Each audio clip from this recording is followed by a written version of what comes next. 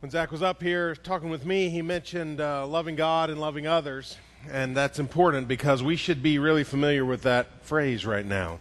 We've been talking about it a lot over the last couple of months, and we've talked about what it means for us as a church. We've laid out some different things it means to love God and to love others, and then we talked about the Jesus Creed for a month, or even more than that, 6 weeks, all about what it means for us as individuals, for us to love God and love others.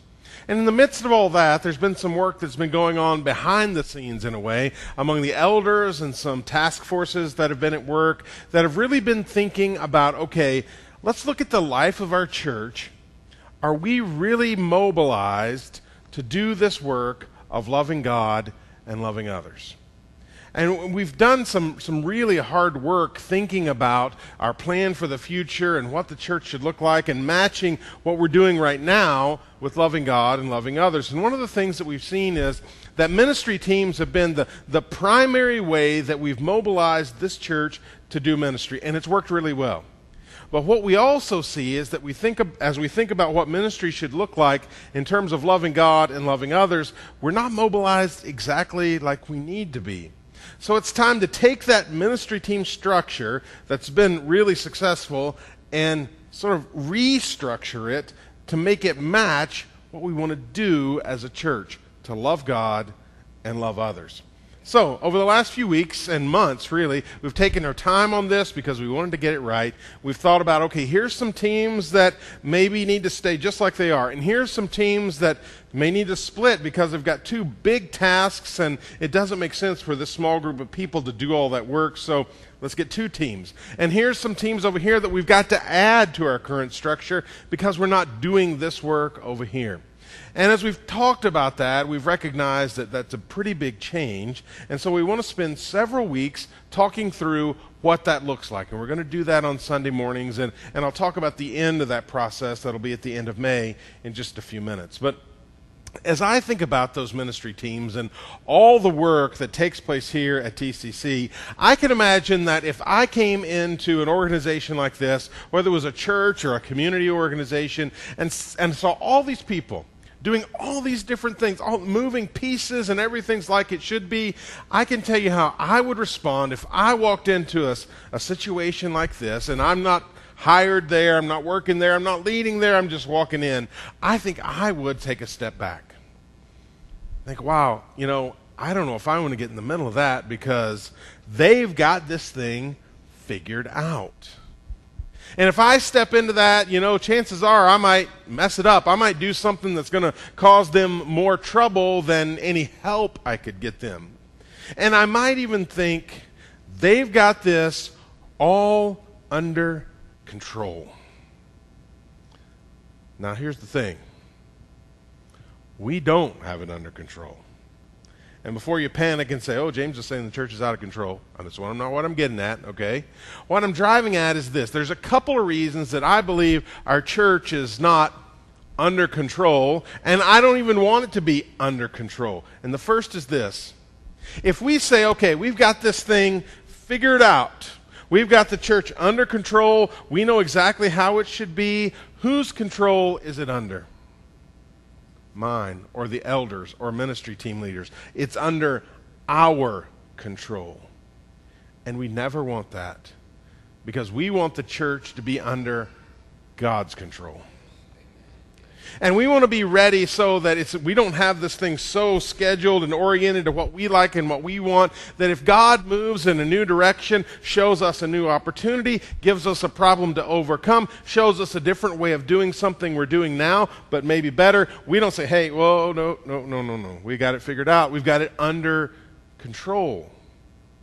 We want to be able to adapt to where God is moving in our church and in our world so that we're with God. So no, it's not under control. And the second reason it's not under control is that the church is a living organism. I mean, we're alive, right? A church that's not alive and living is a church that is dying. And the church is alive for lots of different reasons. We're all growing, or we should be. We're developing, we're doing new things and gaining new insights and developing the gifts that God has given us. And so we can serve in new ways. But we also have people that move into our community and become part of our church. We have people that don't know Jesus that we're reaching out to and come to know Christ. And then they become part of what's going on in the life of our church. We have people who have to move away, or they're getting married and they're going to be living in a different place, or whatever it may be. So those people are being sent out to do ministry somewhere else. We have babies being born, and people growing old, and people dying. And that makes us alive. And since we're alive, we'll never have it under control. You know, you can control an organization. You can have a chart that shows the leadership and the organization, and you can have policies and procedures and guidelines and pages of documents that get that organization under control. But the church is not an organization. The church is alive, a living body. And so it will never be under control.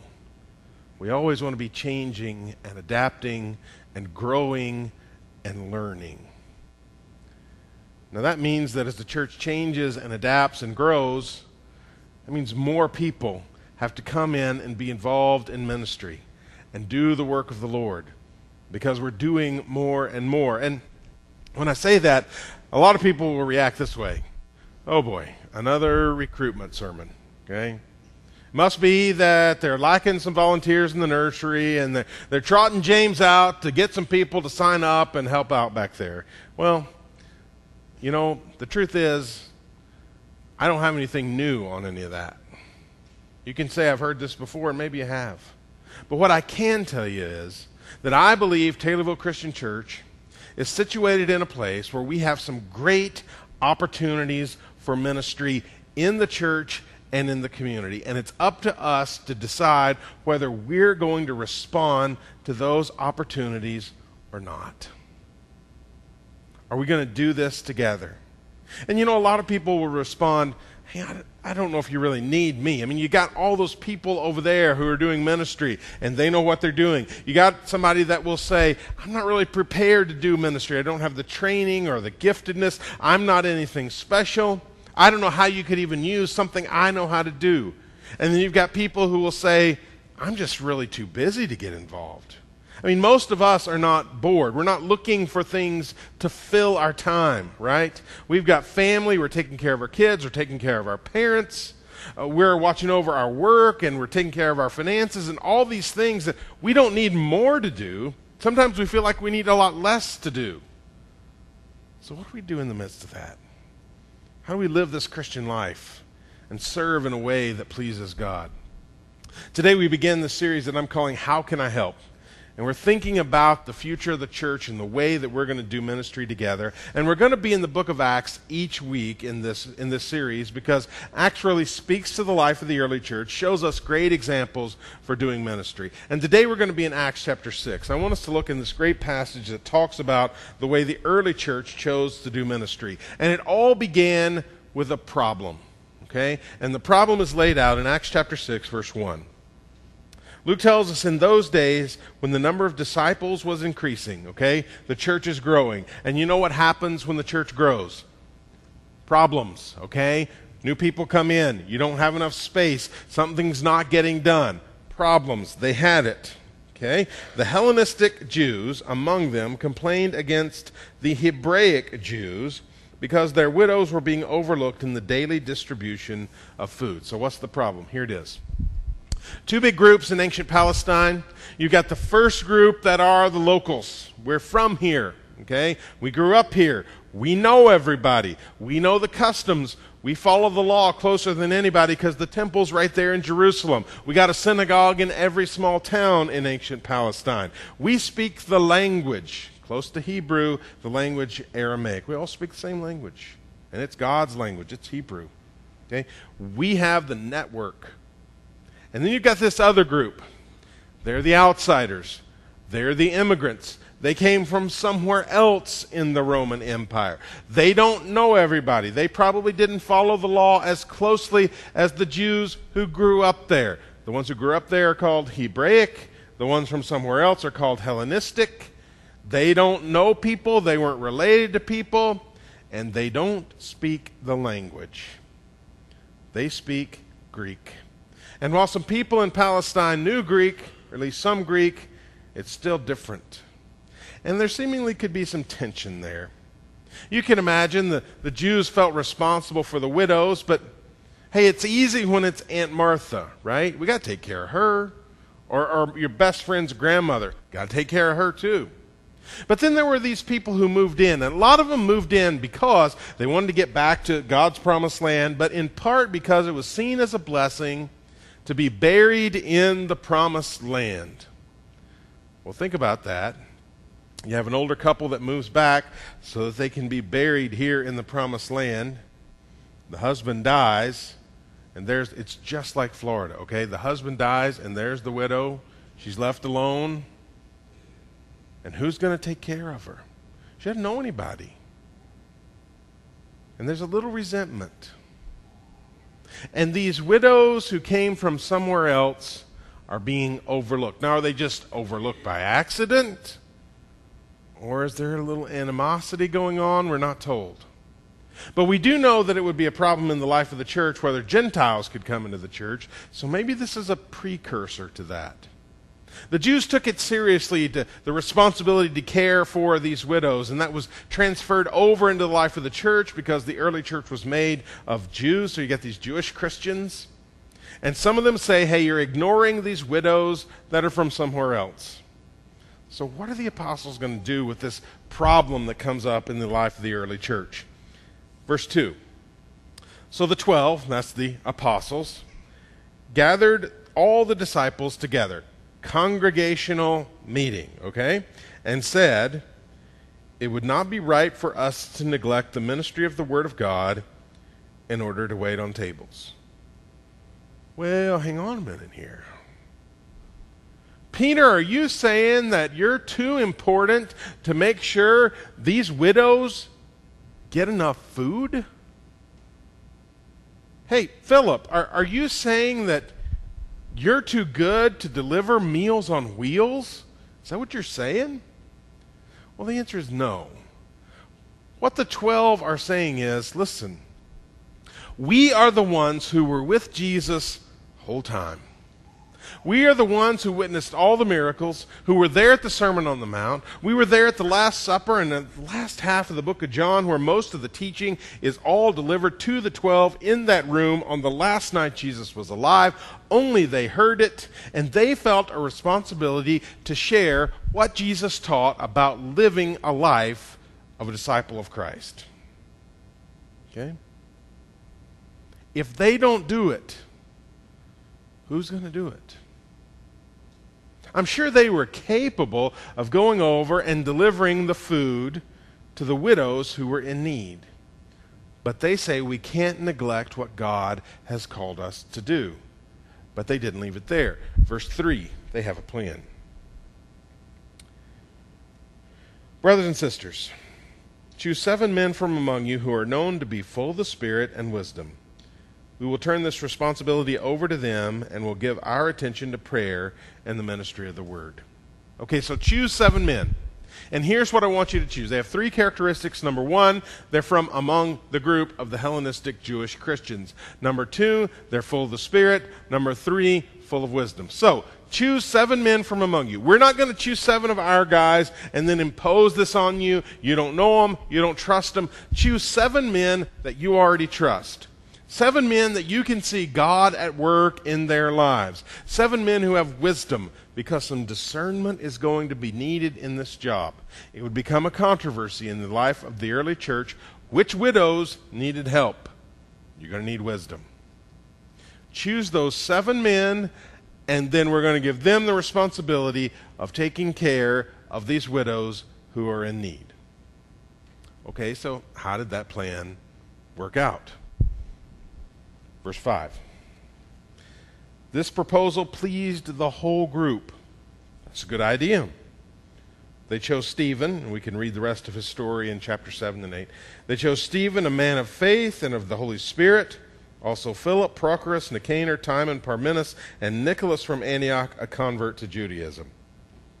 Listen to this. They presented these men to the apostles, who prayed and laid their hands on them. What's this about? Okay, 7 men, they all have Greek names. It seems clear that they've done just as the apostles asked, and they've chose 7 men who are, they're from someplace other than Judea, Palestine. 7 men they trust. And they bring them to the apostles, and the apostles say, awesome, 7 great choices. Here's what we're going to do. We're going to lay our hands on them, and we're going to pray. Why was that important? Well, obviously prayer is important because they want to equip them with the Holy Spirit so they're acting according to God's will. But the laying on of hands was huge because it said to them, we are passing on. It was a symbol of passing on authority. It said, we're giving these men the authority they need to take the responsibility we're giving and do the job that needs to be done. It was equipping them to be successful. They didn't say, okay, sounds great, 7 guys, choose whoever you want, and then leave us alone.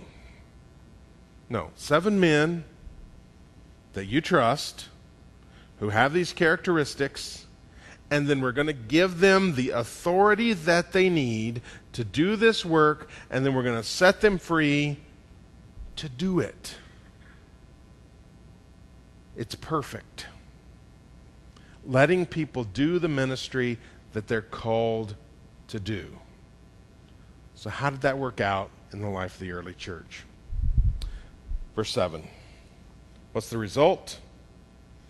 So the word of God spread. The number of disciples in Jerusalem increased rapidly, and a large number of priests became obedient to the faith. The word of God spread. The church grew because of what the apostles decided to do in the face of this problem. Now, here's a question that I want us to answer. What would have happened if the apostles had said, okay, I get that the teaching needs to be done, but here's widows in need. We can't ignore that. Let's just make sure these widows get fed, and we'll spend whatever it takes, whatever amount of time it takes to get that job done. Now, could Luke have followed that up with the word of God spread? How could it have spread if all these people who were coming to Jesus and becoming Christians, how could the word of God spread if there's nobody to teach them? If there's nobody to share what Jesus said and what Jesus did? It couldn't have. Now, it would have been awesome for these widows. It would have been great that they were fed. But the church could not have grown. People could not have come to Jesus if there was no one teaching. So the disciples, the apostles, did exactly what needed to be done in this setting. They continued to do the ministry that God had called them to do, and they equipped and gave authority to the people who needed to do this other ministry. You can imagine if the apostles, every time some problem came up in the life of the early church, said, okay, we're going to do it ourselves. First it's these widows, then it's something else, and they have to go over here. The widows aren't getting fed, the teaching's not getting done, but they're dealing with this important thing over here. There's no way the church could have been successful. The apostles recognized what they were called and charged with doing, and then they let the church do the work of the church. And there's a great lesson for us there, that we all have something to do. The apostles had their ministry, and these 7 have their ministry, and you can look through the book of Acts and see people doing what they were called to do, and each one of us has something we need to do. We're all called into ministry. Now, we could pretend that the elders and the ministry staff and maybe some ministry team leaders could do all the ministry in the life of Taylorville Christian Church. And I think those are blessed people, gifted people that God is charged with doing important things. But here's the thing. If we did that, we would be restricting the ministry of our church. It could only get so big because those people could only do so much. But if we want to allow God to be at work in the life of this church and extend the ministry and extend the reach of both this church and the Word of God into our community and really throughout the world, we have got to entrust ministry with a larger group of people and empower them and give them the authority to do ministry. And the way we do that really is ministry teams. And so over the next few weeks, I'm going to lay out what this new structure of ministry teams is going to look like. You'll get more detail each week, but the basic outline is this. There are 4 areas of ministry that we're thinking about. And each ministry team falls under those 4 areas of ministry. The first is equip. Okay? These are ministries that equip other ministries to do their work. Okay? These have to be in place or a ministry does not happen. For example, let's just say that the finance team has not arranged for the power bill to be paid this month. Well, that would create some problems this morning, right? Because we would have no electricity. And it wouldn't be very comfortable or very light in this room at this moment. So that's vital that they do their work to equip all the other ministries to do their work. Even the prayer team is in this area of ministry. Why? Because we believe that prayer should undergird everything else that we do. If we're not praying, then we're not going to get anything else right. And it's not just the prayer team that does all the praying, but they equip us with the tools that we need to be people who are involved in praying for the life of the church. So there's equip. Second, connect. These are ministries that connect people with God and with others. Okay, we need both those connections. We need to know God deeply, and we need connections with other Christians so that we can live this life, the life that we're called to live. So this might include small groups or involvement, or the ministries that welcome people into the life of the church and lead them from that first encounter with Taylorville Christian Church to being involved in the life of the church and doing life together. Now, we really want to hire 2 staff members right now. We want a youth minister, and we've talked with Zach today about that, but we're also looking for a connections minister to help us with small groups and involvement. But our idea is not, hey, this person's going to do all that work, but this person's going to be involved in a lot of that work and equip us and help us prepare for connecting people to God and to others. The third one is serve. We want to identify needs in the church and in the community. Some of them will be physical, some financial, some spiritual, and we want to meet those needs. Now, can we meet every one of those needs? Nope. But we can do some of it. And we want to mobilize in such a way through these ministries that we're able to reach out effectively and meet the needs that we see in the community. And then finally, fourth is reach. How are we making the name of Jesus known in this community? How are we making the name of Taylorville Christian Church known in this community? How are we reaching out there to our community and even beyond that so that people will know Jesus? So 4 areas of ministry that every one of our ministry teams will fall under. And again, some of them just the same, some of them changed, some of them new. And we're thinking about this is the way that we're going to do ministry. I'm going to lay out each one of those areas over the next 4 weeks. And this is one of those times when I know lots of people are not here for 5 weeks in a row. We have vacation, somebody gets sick, we have to be out of town for work, and we understand that. But if you miss a week, take an opportunity to get online, get on the website, and listen to that week's sermon so that you're sort of up to date and know where we're headed in all this. Because on the last Sunday, May 31st, last day of the month, we're going to have a special schedule, and you need to mark this in your head now, okay? There'll only be 2 services that day, 8 o'clock, 10:45. You showed up for 10:45 today, in case you didn't remember, all right? So this service will be here, but come early. All right, at 9:20, when we normally have our second worship service, we're going to have a special time for the whole church in the activity center. We're going to have a light breakfast that day, which is sounding pretty good right now, and we're going to have a ministry expo when our ministry teams are going to have some way of expressing what they do and an opportunity for you to interact, ask questions, and maybe say, hey, I want to be part of this ministry. Okay, so May 31st, come early, get food, sign up. That's pretty simple, right? Okay. There's something for everyone to do. I can't do it all. Ken and I can't do it all. The elders can't do all this. We don't want to. It's not designed to be done that way. Church is not designed to be lived that way. Especially if you're not involved in any kind of ministry right now. This is an opportunity. There's going to be lots of new ways to get involved in what God is doing. Be praying about that over the next 4 weeks and prepare for that day. Because that's a day that I think we can jump in and say, I want to do something new, or I want to do something different, or I want to get involved in a way I've never been involved. Because God has something for me to do in this place. Let's pray together.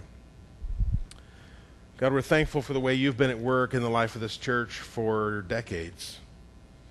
And great things have happened in this church and in this community because of this group of believers. And we pray that you'll take us and extend that. Do even more through us so that people will know that we love you and that we love them. And because of that mission, people will be drawn to Jesus. And help us to do this in Jesus' name. Amen.